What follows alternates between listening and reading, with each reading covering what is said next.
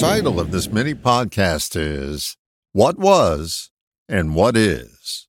Years ago, I read a book called The Art of Learning. It was by a guy named Josh Waitzkin. He's the young fella that the movie Searching for Bobby Fischer was based on. He was a chess champion and also a martial arts champion.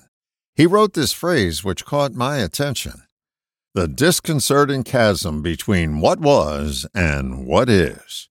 What an enlightening phrase.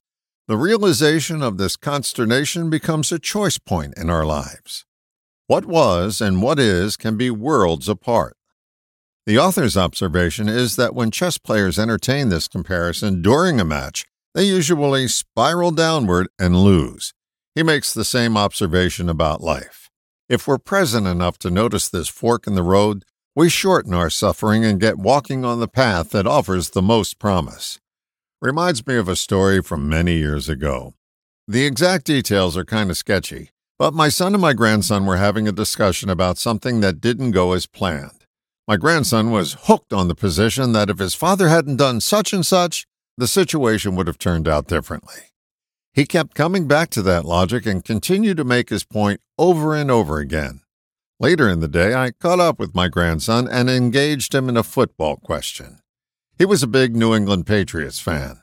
I said, suppose there were only 30 seconds left in the game with no timeouts and the Patriots were trailing by 4 points and had the ball on the opponent's 30-yard line. Tom Brady, New England's quarterback, hands the ball off to Kevin Falk, a halfback, who was supposed to run left where all his blocking was set, but chose to go against the play and run right and gets tackled. Now, the clock can't be stopped at this point. It continues to run. I then asked him, how productive would it have been at that point for Tom Brady to run to the spot where Kevin was tackled and take time to berate him for running in the wrong direction as the clock was ticking down? My grandson said, not very. I then asked him what he thought the best strategy would be at that point. He said to hurry to the line of scrimmage and throw a pass into the end zone. I told him I agreed with his strategy and left him to process my real message. We can focus on what was. That's a choice that keeps us stuck. When we focus on what is, then options begin to appear.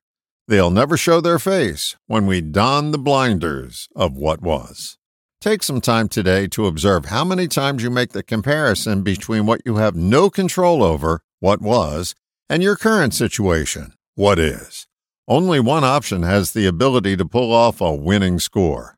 It's not a guaranteed touchdown, but the odds are much better than the zero odds of focusing on what was.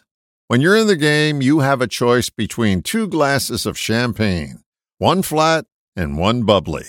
You're better served to choose the fizz of what is. All the best, John.